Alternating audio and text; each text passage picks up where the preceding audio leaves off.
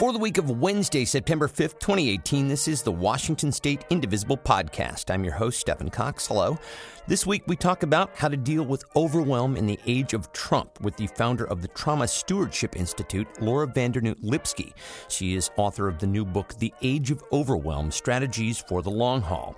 Lipsky says it's important for activists to recognize when we're overloaded, especially when we're trying to fight to stay ahead of it. It doesn't matter how much acupuncture you're getting. It doesn't matter how many times you work out a day. You can't keep up with it. That's where our system then can become overwhelmed. We also have our weekly calls to action with Stephen Wilhelm, and we will hear about a production of a David Mamet play in the Bay Area being staged to raise money for congressional candidate Andrew Jans, who's running to unseat Devin Nunes. That's all ahead, so stay with us.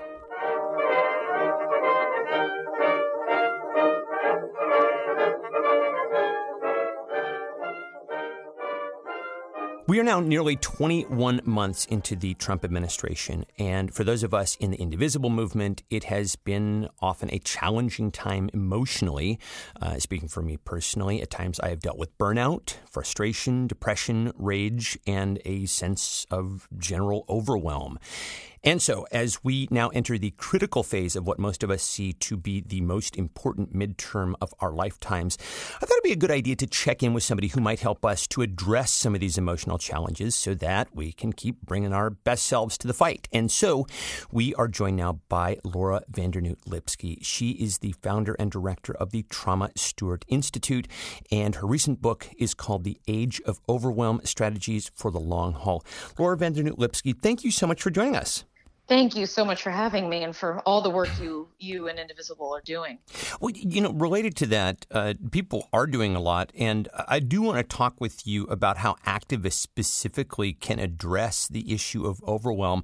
But I think it'd be instructive to hear a little bit about you and your personal story first. So you spent the early part of your professional career working with survivors of child abuse, domestic violence, sexual assault, natural disasters. Why were you initially moved to get into that line of work? That's a great question. At the time, I didn't understand or know about the concept of trauma mastery, but I would say it was both a combination of, how I was raised and the ethics my mom instilled in us and those values that we grew up with in terms of repairing the world, help trying to work for social justice, work for environmental justice. My mom really instilled that in us at a very young age. In terms of the trauma mastery piece, one of the things that we see for many people who get involved in any sort of helping or repairing, pitch a wide tent there, is that many of us go into this knowingly or unknowingly because we're trying to reconcile something from back in the day. So I think that certainly was also part of what drew me into that. I mean, I was 18 and I was spending the night in homeless shelters and volunteering a huge amount and then getting into the work, as you said. So, it was curious in terms of like, wow, what's all this about? And then it took me several years to really understand that concept of trauma mastery. And when we go in, again, knowingly or unknowingly with an intention of trying to sort something out, trying to reconcile something, trying to make something right from back in the day. And, that was stuff that had gone on for me during my childhood. Yeah. Well, I mean, it sounds like you got into it for very personal reasons and also because you're a very compassionate person and you have a great depth of feeling. You talk about how that all kind of built up and backed up on you, and you had what you describe as a psychotic break. Can you talk about what happened there? Yeah, I mean, near psychotic break is probably is more accurate. And what happened for me was that, I had a number of things transpire earlier in my life, and then I went into this work. And when one is 18 and when one is in some of these movements, you can work 80 hours a week, 90 hours a week, 100. I mean, when you have that stamina and you have that passion and you're surrounded by all these other folks who have that. And for me, I didn't have kids at that time and I didn't have any other outside commitments. So we were working all the time, and we were working in a whole range of social justice, environmental justice, all sorts of things. So a lot of passion, a lot of commitment, huge amount of dedication, zero awareness of how we were going to sustain ourselves or any of the movements we were a part of.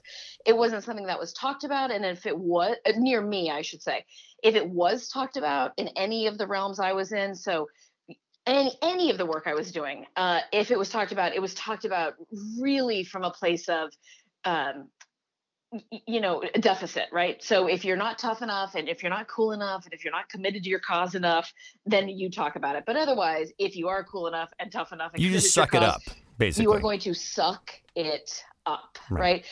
So one can only be exposed to so much for so long before there's a rupturing, before there's a hemorrhaging out of some kind. And the way I talk about it now with folks in all sorts of fields is, what conditions can you put in place to metabolize what you're being exposed to so you never get near a place of saturation, individually or collectively? So your organization doesn't become saturated, your institution doesn't become saturated, your community doesn't become, your movement doesn't become saturated. So for me, there was none of that awareness at all. And it just was, accumulating. And then I had this near psychotic break where it was such little self-awareness of how bad things have gotten for me, just in terms of my outlook, my perspective on the world. And so that's how then I'd done trauma work all this time. And then this is how I came into doing this work on vicarious trauma, secondary trauma, and then overwhelm, is just starting to talk about that really, really freely and openly, like, wow, I am losing my mind. And I think for many people that resonated. Yeah. Well, I mean, and that's really what your book is about. And I think there's so much in there that is so instructive for people. And that's why I asked you to speak with us today. And so I want to unpack a lot of that, but I think it would be a good idea for us to just outline some of our terms first. So we talk a lot about overwhelm and trauma. Let's define that. First, what is meant by overwhelm? So when I talk, certainly I'm not defining this from a clinical, for this conversation, we're not talking about it clinically. But in the context of your book, what do you mean by overwhelm? Yeah, when I'm looking at overwhelm in the context of the current work I'm doing, it is where one goes from a place of being able to metabolize what you're experiencing, metabolize what you're being exposed to, that what you are exposed to, there's no tipping points within you where you're getting to a point of like, I don't have capacity, I don't have any reserves, I am so exhausted all the time, I'm maxed out. And then I become cynical, and then I become numb, right? And then then my conduct, speech, all of that starts becoming less than impeccable, should we say, right? So it's where when you're not overwhelmed, you're really able to, you move in between your sympathetic nervous system, your parasympathetic nervous system, you have capacity, right? You're able to, many traditions talk about this, that you're able to really kind of bow deeply both to the suffering, also the beauty. You're able to see the beauty, you're able to take in the beauty. You can tolerate sitting there and watching your kid's soccer game and not feeling like, who are you to sit and watch a soccer game while all these horrors are happening over here? That you have some, equanimity, right? You have some space for everything. And what happens when we're not able, for whatever reason, to keep up with that mentality, like when your system, sometimes the suffering, just either the depth of it, content-wise, or the magnitude and the frequency is just too. It doesn't matter how much acupuncture you're getting. It doesn't matter how many times you work out a day. It doesn't matter how much kale you just can't keep up with it. That's where our system then can become overwhelmed, right? And then when we move into trauma, we look at something that, again, not a clinical definition, but something that really fundamentally transforms your worldview. It's very personal, of course. It's completely subjective. What I might find traumatizing, you might feel like it's Wednesday morning. Right. So it's a good place for humility and just having a beginner's mind for all of us, because, again, it's a very personal experience and it's a very subjective experience. And there's some people who are not feeling any overwhelm right now. And then there's a lot of people who, many of us feel like we're barely functioning because it's just even with everything we're doing to tend to it, it is so hard to take all this in and move through it in a meaningful way without pulling in, numbing, and disconnecting and detaching and distracting and everything else. You touched on something a moment ago, but I just want to go a little bit deeper. In the book, you talk about managing exposure to trauma or stress whenever possible, and then, in your words, metabolizing that exposure. What tends to happen when we don't metabolize something fully? You say we get saturated. You say we hemorrhage. What do you mean by that? Part of what I mean is that there is a way that we are at capacity and then we're over capacity. And so you can feel a sense of like we don't do well as humans being in an overwhelmed state. And now for a short amount of time your fight flight freeze response can kick in, and if everything's working really well for you, it kicks in, and then you move out of that place, that you're not walking all around all the time in a fight flight freeze response. You're able again to move really readily in between sympathetic nervous system, parasympathetic nervous system. You kind of put the brakes on, you put the gas on, like a hybrid driving situation. But what happens if we become saturated, if what you're being exposed to and what you're living, if it's just too much, even if you don't believe in spirit or soul or any of that, but just think about just this in terms of neurophysiology, that you can't move this through you, and it is backing up within you, and you're carrying it in your kidneys and your liver and your spleen and throughout your nervous system, then what can happen is we lose that ability to do that really smooth gear shifting. So then we're moving through our days in that fight, flight, freeze response, right? And so this is where the woman I worked with, who was a public defender in Brooklyn, who had like 300 people on her caseload. She did all this incredible work every day. And she said to me, I literally got on the subway today and like deliberately closed the subway doors on somebody. Just she's like, I can't take it anymore. Right. So that's where then you're in this fight, flight, freeze, where you're acting in that way. You're tripping on your kids. Right. You're just you don't even recognize yourself anymore. And those are some of the signs to watch out for, right? That you're in overwhelm. Right. That you're in overwhelm, and that you and part of what we lose in overwhelm, right, is we lose a sense of humility. We lose a sense of being curious. Like you're not fascinated by anything. You're just like, if somebody will say something, you'll just be like, F you. You don't even hear what they said, but you're just like, no, I'm pretty sure my response to that is F you, right? And you're not curious, you're not humble. Your shoulders are up by your ears the entire time. Your jaw's tense the entire time. And I think the other piece with this that is important to remember is, as humans, many of us, it's so intolerable to feel all of this. So what a lot of us do is reach for anything that can help us numb out. Right. So there's the classics, but even if you're not engaging in cocktail hours and getting high and all of that, many of us, and certainly many of us activists, what we do is we'll just work more. We'll just move more quickly. We'll just bring more into our day, and we'll just gear. I mean, that's not the only reason we're doing that, but many of us do reach for adrenaline, right? In addition to any of the other ways we might numb out. Oh, well, yeah. I mean, numbing out. I mean, I really want to get into that because you have a lot of important things to say there. But one of the ways that you talk about mitigating overwhelm is in controlling what we can and letting go of what we can't. And we hear this a lot, and maybe even getting beaten over the head with it. But and I think this is very pertinent to activists. You talk about the difference between what is within our individual control and what's within our collective control. And this is an important distinction, as I say, for activists, because we work collectively. So explain what you mean by that. So I think it's helpful to acknowledge that there are a number of things in all of our lives that are absolutely out of our control. Right. And so there are these massive things that are happening federally or statewide, even locally. So there's all the government pieces. Many of us are in workplaces or in school settings where there is a lot that is out of our control. And then with what's unfolding nationally and internationally. All right. So that alone, I think a lot of people can just start short circuiting there. Okay.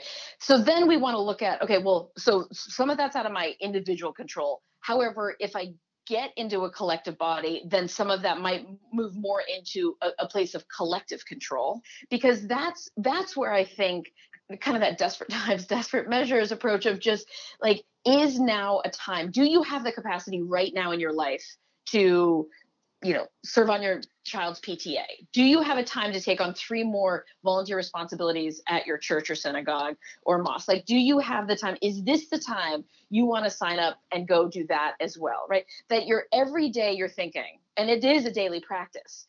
Do I have, not just do you have the capacity, because again, so many people, including activists, have a tremendous amount of stamina and will override our nervous system. Right. Right. So we actually don't have the capacity, but we're like, I'm fine. Like, give me some cold brew coffee. I'm good to go. Like, here we go. How much matcha can you drink in a day? So it's not just that you can do it, but part of what we look at is how can you engage every day in a way that first and foremost, you're not causing harm. And so that's part of where we want to look at the decision making around what's in my control, right? And how can I do that really, really well, both to make sure I'm not causing harm and I'm contributing skillfully in whatever way I choose, right? And then how do I be very discerning about not ruminating, perseverating, or engaging in things that aren't in my control that are eroding me? Some of that might be what news you're watching, right? What media you're exposing yourself to, all of those things. Yeah. And so one of the things that you talk about that, people who are in overwhelm are prone to is hypervigilance, and that gets into the news cycle. Yeah. And, let's talk about how we deal with the news cycle, because there's so much outrage and sadness and frustration and helplessness that a lot of us can feel around that. Right. And, you talk in your book about how people feel like if they stop monitoring world events, that they're not being, quote unquote, good activists. So my friend Chris Petzold, who is a leader in the Indivisible movement, asks, how do we stay informed without wallowing in it? Which I think is a great way of phrasing that question. What are your thoughts here? Well, again, I think this is a place that I think any approach that we can infuse with humility in this part of the conversation as well, because there are some people where their lives may really depend on them staying up to date on everything that's happening, whether it's with immigration, whether it's any number of things. So acknowledging for many people, it is a privilege to be able to step away from it. And I work with a lot of those folks who are like, oh, no.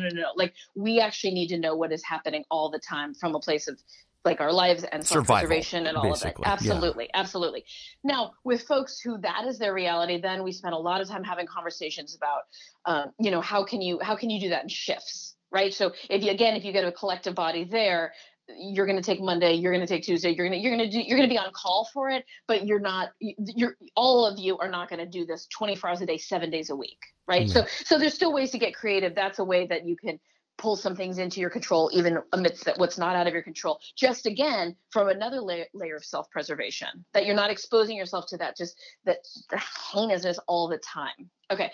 Now, if that's not your reality, and then you're somebody who you enjoy listening, or you feel like you should listen, or you feel a sense of obligation, again, I think you're asking yourself every day, can I do this with no harm coming to me? And I think many people would say, with so much of the news, no, you can't. I mean, there's just so much vitriol. There's so much toxicity. That is a very, very easy place where you see people go from maybe managing okay to being completely overwhelmed. Yeah. So I think one of it is having some accountability about, like, how do I define what it means to be responsible? How do I define what it means to be engaged? How do I define what it means to be helpful, right? We ask a lot, just the kind of phrase, like, to what benefit? Like, to what benefit is it to have, like, the news on in the kitchen while you're preparing dinner for the kids? I worked with this incredible hospice nurse who talked about how it just took her such a long time to realize she was commuting. She worked very rurally, and she was spending so much time listening to the news. And then she'd arrive, at the bedside of somebody who's dying and their loved ones. And she said, she just did not have her A game anymore, because she was just exposed to this for hours on end while she's driving. And then she was trying to go to do this incredibly sacred work of helping somebody transition. Right? Well, she's saturated, as you've said. I mean, that right. Sounds like textbook saturation. Yeah. Yes. So I think there are some ways. I mean, what some people do is they'll read about it instead of listening to it. What many people do is don't watch it, but either listen to it or read about it. What some people do is they have their very trusted podcast, you all, right? Pod Save America. There's a number of people where you kind of know, okay, I can count on, here's what I can count on here. For a lot of people, it helps to have some, not to diminish anything or belittle anything, right? But that you're going to balance it with some humor, right? Somebody who you have some kind of trust in. And if you listen to that, or Trevor Noah, or whatever it is, you're going to get the amount of information that you need, right? For what's helpful for what you can actualize, so you can be serving in the way you want to serve.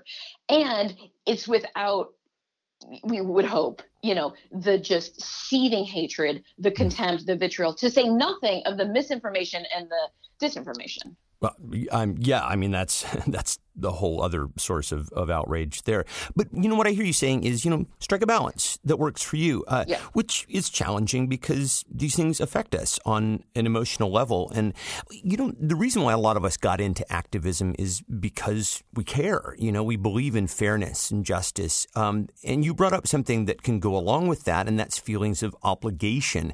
And I think this is particularly pertinent for activists because this is another place where we can be vulnerable to guilt, this feeling that we're not doing enough. How do you address that? Yeah. I think that part of what is so important for us to remember is there is a time and a place for grieving and for mourning and for letting our hearts break and our minds be blown and our spirits feel annihilated. Like I think it is critical that we allow ourselves individually and collectively the space to be able to grieve and mourn and kind of walk through that fire. I think you can do that without wallowing, as you said. I think you can do that without getting into any kind of a, unhelpful, we're being persecuted place. I think it is being able to acknowledge people say, wake up to the present moment, acknowledge what is unfolding and acknowledge what is happening. Okay. I think if we do not allow ourselves to go to those places, and this is where mindfulness is so helpful and so many traditions are helpful, being able to say, like, here's me, I feel guilty. I cannot go to another march this weekend. And I feel so guilty about that. And I feel like I'm betraying. Okay. And so what would practitioners say of so many traditions? They'd say, all right, so acknowledge that. So there you are. But just because you feel that way, that doesn't mean then there's a causation of, I'm going to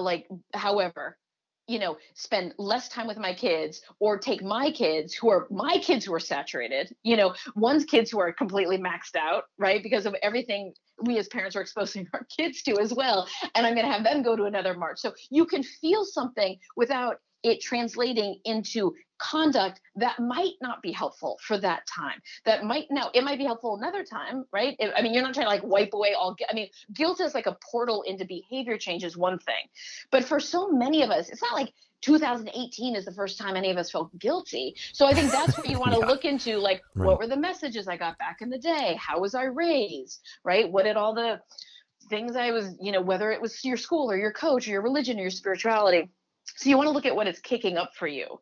And also the same thing, guilt, anger, any of these, as we say in early childhood education, any of these big feelings, I think we want to be able to look at them really very honestly and head on and be able to say, okay, I'm feeling that. What is that about? And also, what choices can I make in this moment to not cause any harm?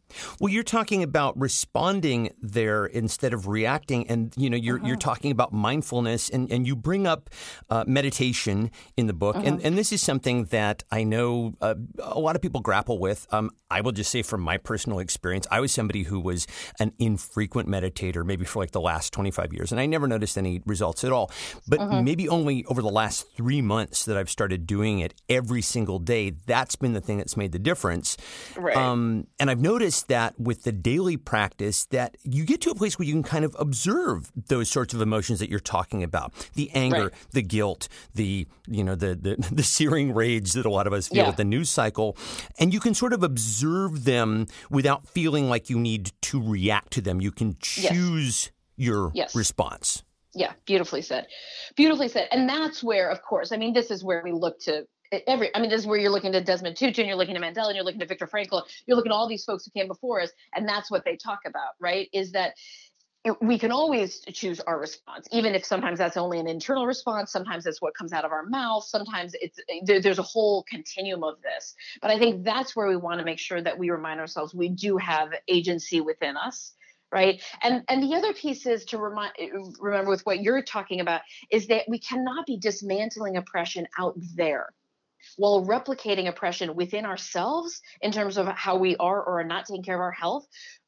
We can't be like employee of the year out there, activist of the year out there if we're destroying our family. Right. And the other thing is everything, all the good that we're doing out there, we also want, as Desmond Tutu said, your means being consistent with your ends. So we want to make sure that we have right speech, right conduct, right action. We want to make sure we've got some A game with each other.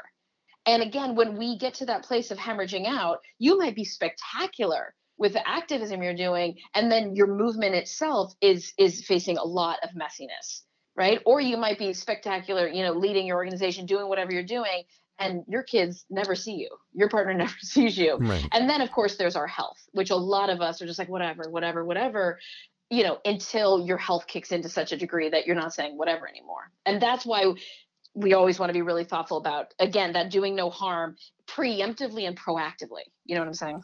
Yeah, and that gets into issues of self-care, and that's something that we hear very frequently, almost like a mantra. Yeah. And that's related to something that you touched on earlier, which is, when you hit that point of overload, it's okay to check out sometimes, as long as, you're not doing harm to yourself, as you're not, say, drinking 3 bottles of wine or whatever, but say, binge watching Netflix is the example that you give in the book, and that's fine as long as you do it mindfully while you're checking out. So talk about that.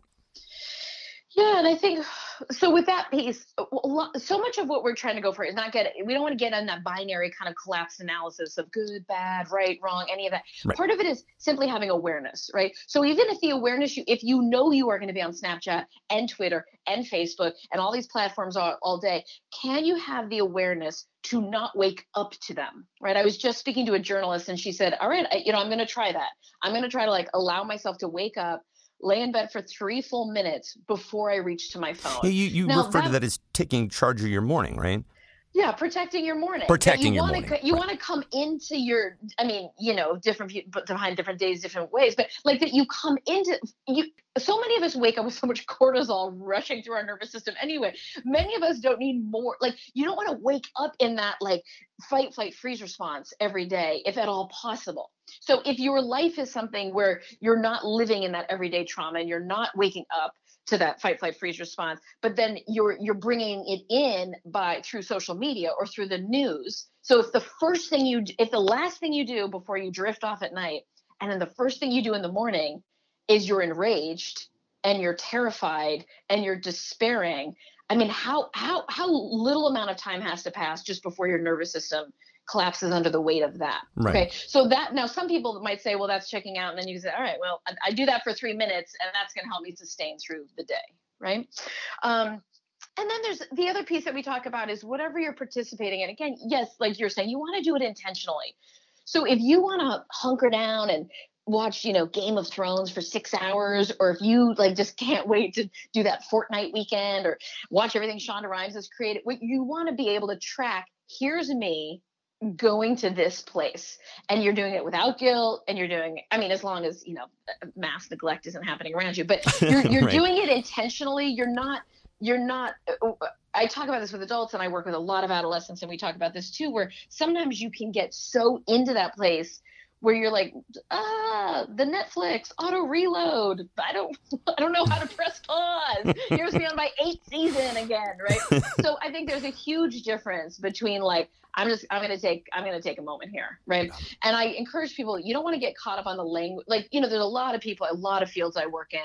I never used the term self-care because so many people, they get their back up around that, or their association of it is very, very weighted. So kind of, I don't care what you call it. But in terms of most of my orientation when I work with folks is just how can we help you literally stay alive, right? How can we, and with so many people, their health breaking down, rising suicide rates in many of the fields I work in, right? And then there's folks who are staying alive, and just our quality of life is so not what it could be. And so I think that whole piece of whatever language you want to use, but just we don't want to get caught in somebody just being like, oh, self-care is bullshit because you had some bad self-care training 12 years ago, right? And what we're talking about here is really how are you going to stay alive? How are you going to work for some preservation here? And again, how are you going to do no harm? Because you and I could be out there thinking, here's us working for liberation, and we could be such messes that everywhere we go, we're just spewing toxicity. And at that point, we're causing harm. Right. We're closing the subway door on people, basically. Exactly. Yeah. Yep. So I kind of want to bring this all around to a very real life example here. One of the things that is coming up this week is the hearings to confirm Brett Kavanaugh. And this is a tough one for a lot of progressives because Kavanaugh is expected to be the deciding vote to roll back things like a woman's right to choose, LGBTQ rights, voter rights, the ACA. It's a lifetime appointment, and the chances of stopping this at this point are admittedly pretty slim, and that's causing a lot of people to feel despondent and helpless and powerless and overwhelmed. How would you counsel activists here? A lot of what I try to remind folks is having your big feelings, raging, grieving, mourning. So feeling deeply. And remember, we want to be very responsible with the actions around our feelings. So if I'm in a state of rage, I get to do that at the boxing gym. I don't get to do that when I'm driving down the freeway, and I don't get to do that when I'm trying to parent, and I don't get to just be an awful person in a restaurant. Right. So you want to here's my feelings, and here's how I'm going to direct them constructively, productively, or at least in a way that's not going to cause any harm. And then I think being very discerning about where could my efforts, what can I do, agency wise here? Where can my efforts be best spent? What is in my immediate realm, right? Like, should I return this phone call for my brother-in-law who I haven't called back? Right? Is there a neighbor who's struggling and I could go be of help there? Right? Is there something local I could do that would be really, really meaningful for the Boys and Girls Club? So take action where you can, where it's effective. Yeah, and continue to interrupt this place of powerlessness that many of us, again, when our systems get that maxed out, we can just go to a place of like, what am I going to do? I mean, look, the straw ban is a good example of this with the plastic consumption and how the plastics are polluting so many things, and the seabirds and the albatross and all that. And for so long, you would talk to people about this and you could see them disassociate. Right. And then you have random people like me, because I've learned from Chris Jordan and other wonderful activists out there, like, hey, do what you can. Stop using plastic bags and stop using straws and all this stuff. So I'm the person with my kids. I'm like, we can't use any straws. And my kids are like, oh my God, you are so unhinged. And now 2018 September, there are straw bans. Literally, you can't get straws anymore in so many places. There was a time that many of us would be like, what can I do? How am I going to help the albatross? How am I going to help the seabirds? How am I going to help the ocean and the coral reefs and all of this stuff? And you couldn't think of anything. And then some people were like, well, try to do this small thing. And then you did it. And then some things shifted. Okay. So I do think being able to, it's not all, how can I tend to my local center here, even while all of this just unbelievable suffering is being put on people out there. But you do what you can for that suffering, right? While also doing something that interrupts your powerless and where you can actually affect change here. If you have a mayor who you really appreciate your mayor, what can you do there? What can you do for any of the local piece as well? Yeah. Because part of it is us having to reframe every day. Like, how am I going to get out of bed every day? Which is a real struggle for a lot of people. How am I going to get out of bed every day? Right? How am I going to not cause harm? And how am I going to contribute skillfully? And so I think being able to kind of run through those pieces, and then anything you can pull in and commit to daily that helps you get out of bed, not contribute to the problem here, and then contribute skillfully wherever you can. Well, I think that's a great place to wrap it up. The book is The Age of Overwhelm, Strategies for the Long Haul on Barrett Kohler Books. I should also mention that you're going to be appearing at Elliott Bay Bookstore in Seattle on Saturday, September 8th. But Laura Vandernoot-Lipsky, thank you so much. Thank you. Really, thank you. I mean, thank you for you, and thank you for your comrades, and thank you for everything Indivisible's doing. And I am so grateful. And anything I can do that might be of future help, I avail myself.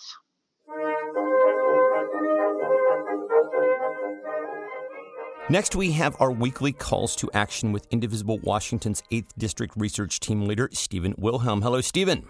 Hey, good morning, Stephen. How are you? I'm good, man. Okay, so as we know, the Kavanaugh hearings are underway this week. So first order of business is to keep calling each of our senators to vote no. And, of course, you can sign up to call or text fellow progressives in states with undecided senators and ask them to pressure their senators to vote no. And I will have links for all of that at indivisiblepodcast.org. But next, We've talked a lot on this show about the regressive nature of Washington's tax structure.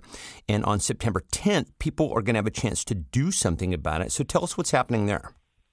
Yeah, I was really quite pleased that one of our research team members was looking into, as you said, Washington's regressive tax policy, and she came across this opportunity to actually make a difference. You know, it's kind of like everybody talks about weather and taxes, but you can't do anything about it. Right. Well, here is an opportunity that we can do something about it. The tax policy working group is meeting in Seattle on September 10th. And the agenda for that meeting is for the staff to give a briefing, for there to be some small group discussion and report out, and then to take some public testimony. So folks that are really energized and engaged on improving the tax policy in Washington can participate. You know, just a couple of fun facts. You know, because we rely so heavily on sales and property taxes in Washington to fund our services like public schools, it means that families in middle class pay as much as 7 times the rate of the wealthiest residents in Washington.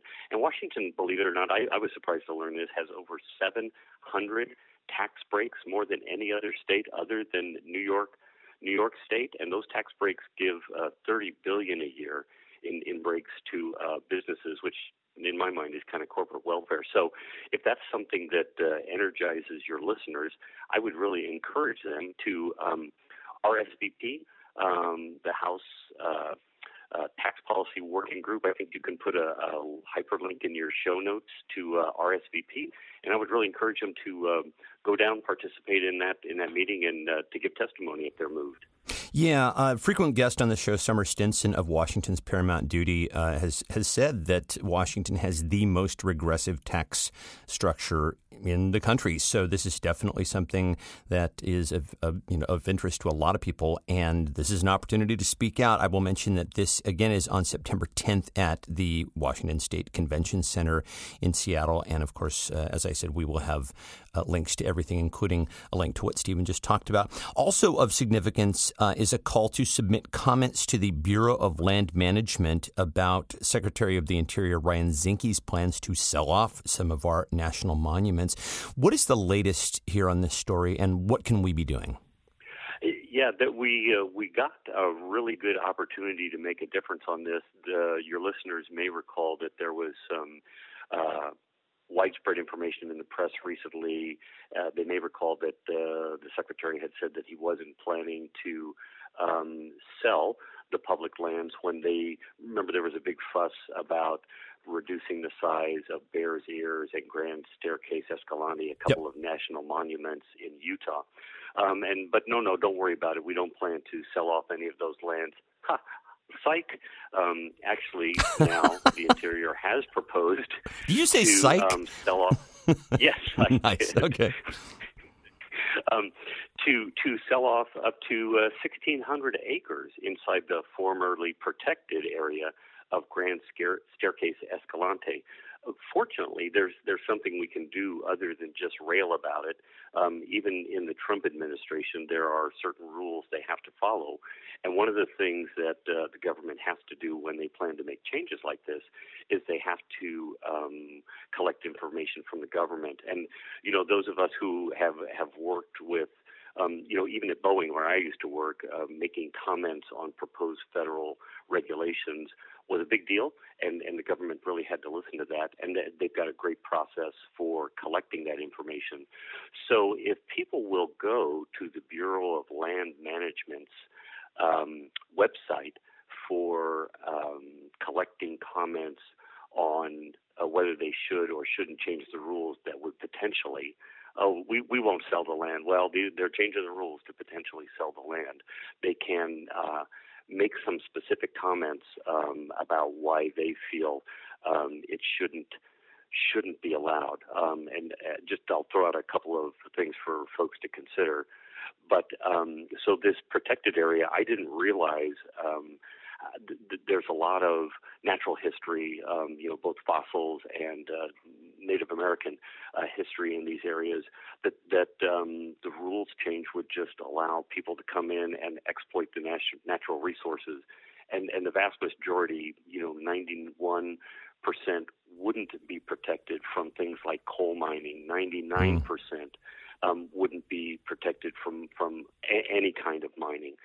So it's really throwing this formerly protected, beautiful land open to all kinds of exploitations of natural resources. So if listeners are really energized about the environment, this is a really great opportunity to make a difference. The government has to review these comments. So, it takes some time to look at them, and, kind of like calling your senators, you can kind of gum up the works by, providing a lot of comments that the government has to churn through and consider before they change the rules. Yeah, I mean, what they have planned, I believe, is of grave concern to a lot of people. And we will definitely have a link to the comment section for the Bureau of Land Management. So that's something that you can avail yourself of on the website as well. And then finally, speaking of issues related to the environment, we have a call to oppose a House Resolution 4606 that would likely accelerate greenhouse gas emissions. So tell us about that. You bet. And again, this may not be everybody's cup of tea, but certainly for folks that are really focused on the environment or on public health, this may be something that they want to weigh in on and give their representative a call and let them know that you would like your representative to vote against H.R.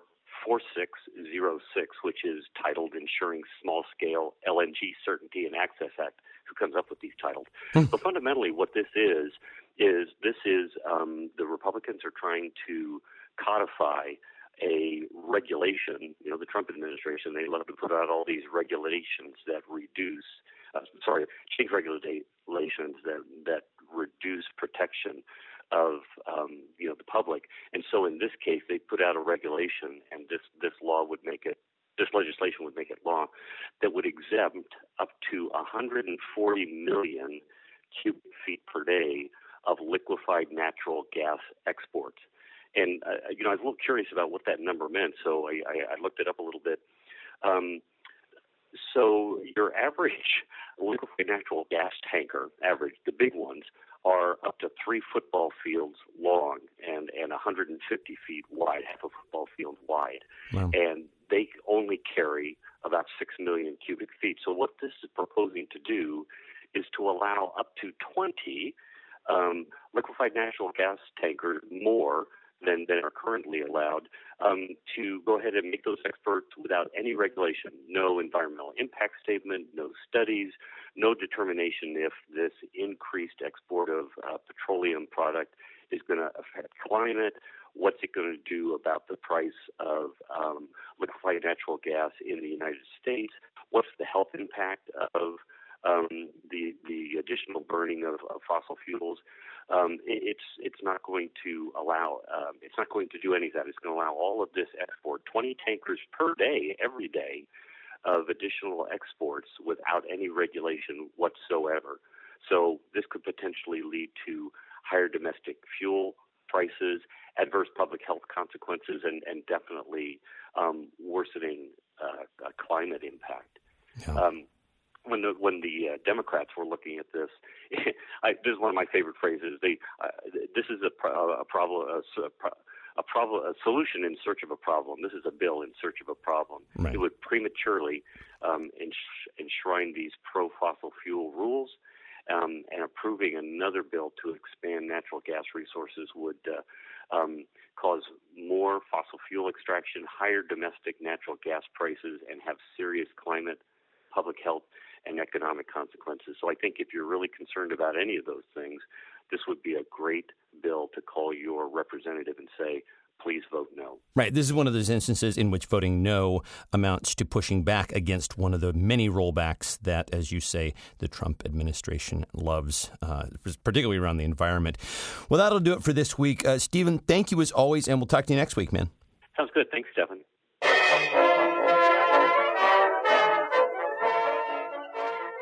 And finally this week, as the midterm approaches, progressives across the country are finding creative ways to help and raise money for candidates. And so in the Bay Area, a group called Rocket Boom 10 Productions is staging a reading of the David Mamet play November. And they're doing this as a fundraiser, first on Saturday, September 8th for the Andrew Jans campaign. Jans, of course, is running to unseat Devin Nunes in California's 22nd. And then they are doing a production on September 15th. And that night will be in support of Our Revolution, a political action group supporting progressive Democrats in the November midterm. And joining us to talk about this are my friend Leanne Rumble and Stephen Dietz, both of whom will star in the production. And Stephen is directing, Leanne is producing. Leanne and Stephen, welcome. Thank you for having us. Yeah. Good to be here. So talk a little bit about where the idea came from to do this as a political fundraiser. I know that this is your production company, Leanne, so talk about where the idea came from. Sure. Well, I was very angry about just, the news every day. It just doesn't stop. No. And, I wanted to contribute in a larger way. And at that time, too, I was very roiled about the fact that Trump was starting to pull funding from the NEA, National Endowment of the Arts. And so I thought, instead of just going on social media and feeling in some ways that I'm just screaming into a vacuum, I said, how can I contribute to this in a more meaningful way? How can I be part of the change? It's the adage of be the change you wish to see. Sure. So I was starting to brainstorm some ideas, and I had done this play with Stephen back in 2010. We had done it in Marin at the Ross Valley Players, and it was very successful. Right. Yeah. And then you hit upon the idea of restaging this now as a political fundraiser. Yeah. And everyone said, what a great idea. That's a wonderful idea. What a wonderful way to raise money. And so after everything that came together, I started to think about the different candidates and people and groups maybe that I wanted to support. Yeah, and I want to talk about the candidate and the group that you have selected. But Stephen, let's bring you in to talk about the play a little bit, because most of us are familiar with David Mamet, but maybe not this play, November. So tell us a little bit more about the play. Well, the play, it premiered in 2008 in January in New York, and it's a play about a president who is trying to run for his second term, and the party has basically abandoned him. And I think the line that expresses it the best is when he asks his friend Archer, "What is it about me that people don't like?" The answer is that you're still here. And this particular character is not well liked by the public, and even the party's abandoning him, seeing that it's just not going to work out. He's not going to be able to get the money together to do this. So he rather creatively finagles some things and manages to get a great deal of money by blackmailing people. And the play shows what occurs after that.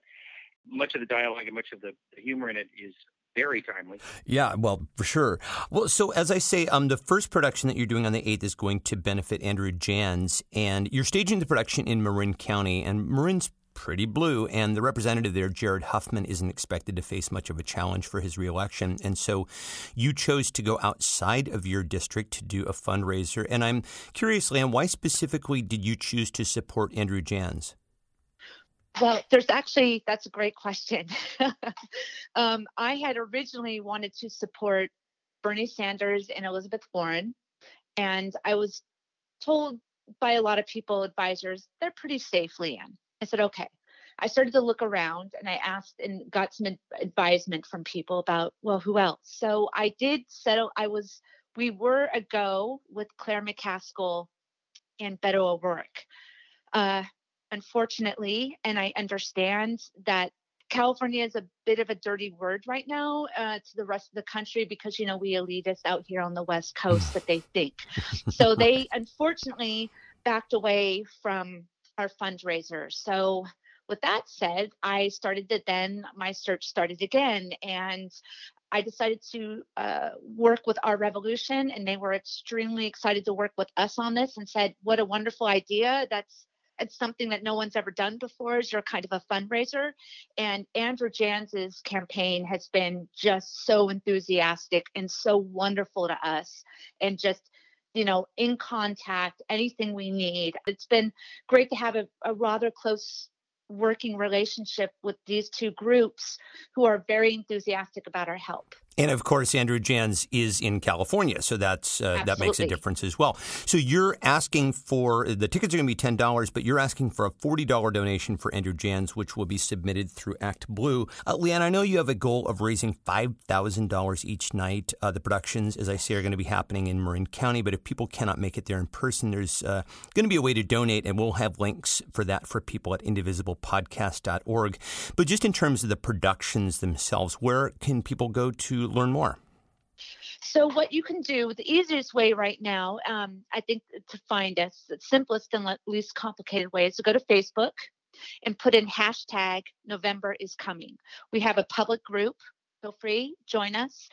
Also, I have 2 event pages, one for September 8th and the other for September the 15th. There are direct links for tickets on there through Brown Paper Tickets. I'm also going to, on the day of each of the performances, I'm going to also put those links to each of the campaigns, the donation for the campaigns on those 2 event pages as well. But in the meantime, what I will give to you is those special links and to where people can donate for Andrew Jans and for Our Revolution. That is linked to our events. Well, this is, as I said, this is a really great and creative way to fundraise. And, as a former theater kid, and Leanne, you and I go back a ways in the theater world, I can certainly appreciate everything that you guys are doing. So I want to say thanks so much for doing this and letting us know about it. Leanne Rumble and Stephen Dietz, thanks so much for being on the show. Thanks for having us. Thank you so much, Stefan. And that's going to do it for this week's show, gang. For links to everything that we talk about here on the show, you can go to indivisiblepodcast.org. You can also subscribe there, too. The email address for the show is indivisiblepodcast@gmail.com. Please keep the emails coming. And the Twitter handle is @indivisiblepod. The Washington State Indivisible Podcast is a production of Get Creative, Inc. Thanks again to my guests, Laura Vandernoot-Lipsky, Leanne Rumble, and Stephen Dietz. Thanks, as always, to Stephen Wilhelm. Special thanks this week to Renee Sundberg, and an extra special shout-out to Lori Caldwell, my wife and partner in crime for 20 years. Happy anniversary, honey. And of course, thanks as always to you guys for listening. We'll talk to you next time. Bye.